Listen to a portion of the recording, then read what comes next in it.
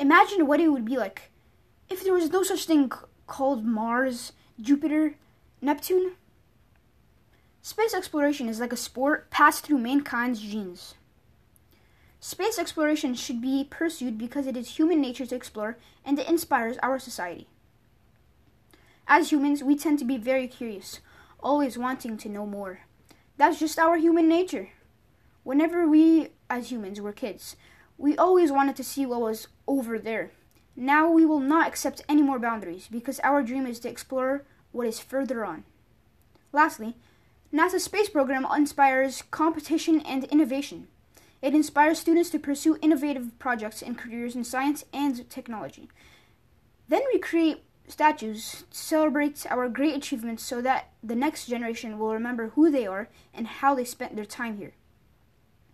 Some people say that space exploration is a waste of time, while it's at a cost of 0.6% of the federal budget.